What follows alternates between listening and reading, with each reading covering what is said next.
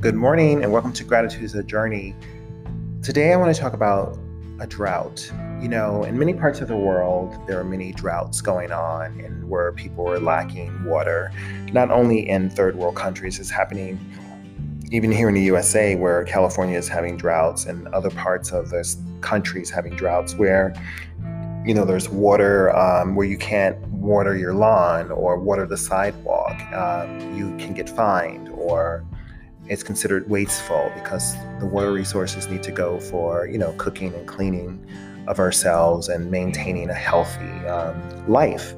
So juxtapose that with the drought. The drought is not only in a natural, physical nature sense, it's also in a metaphysical sense that we often can have droughts in our lives where there seems to be a shortage of love or a shortage of camaraderie with business colleagues. I had a friend who said that she had years, decades of just working with the wrong people, and then all of a sudden it turned around, which is very beautiful. And I can see how much she's blossoming in her work relationships and even her personal relationships because she's now working with people who believe in a collaborative effort.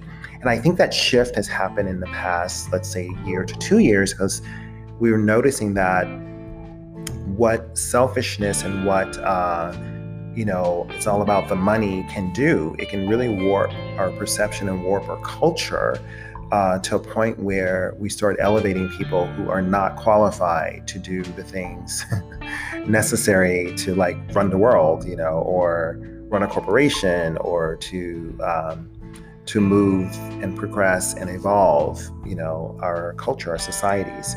So when you're in those droughts and those moments, take the time to reflect. Take the time to ask yourself, what do you need to water? What requires nurturing, sharing, because in a drought, you need to take care of the things that are the most important to you, not the extras, not watering the lawn so it looks pretty to your neighbors or even to you, or not washing the sidewalk because, pet urine is on the sidewalk and you can smell it.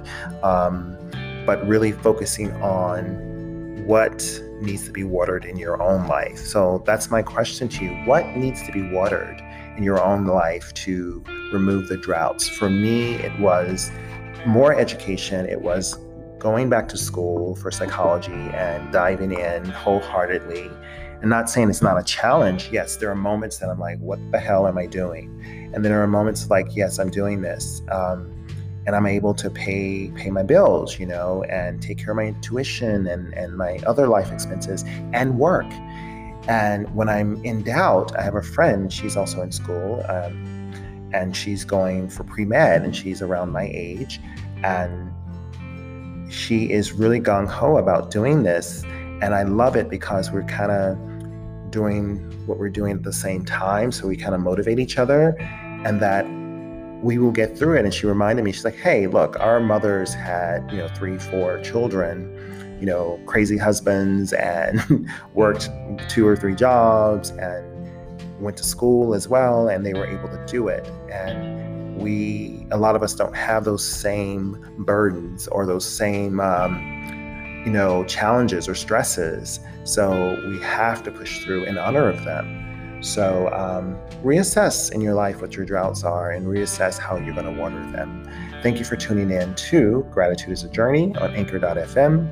Spotify, Google Podcasts, Radio Public, and Apple. Thank you.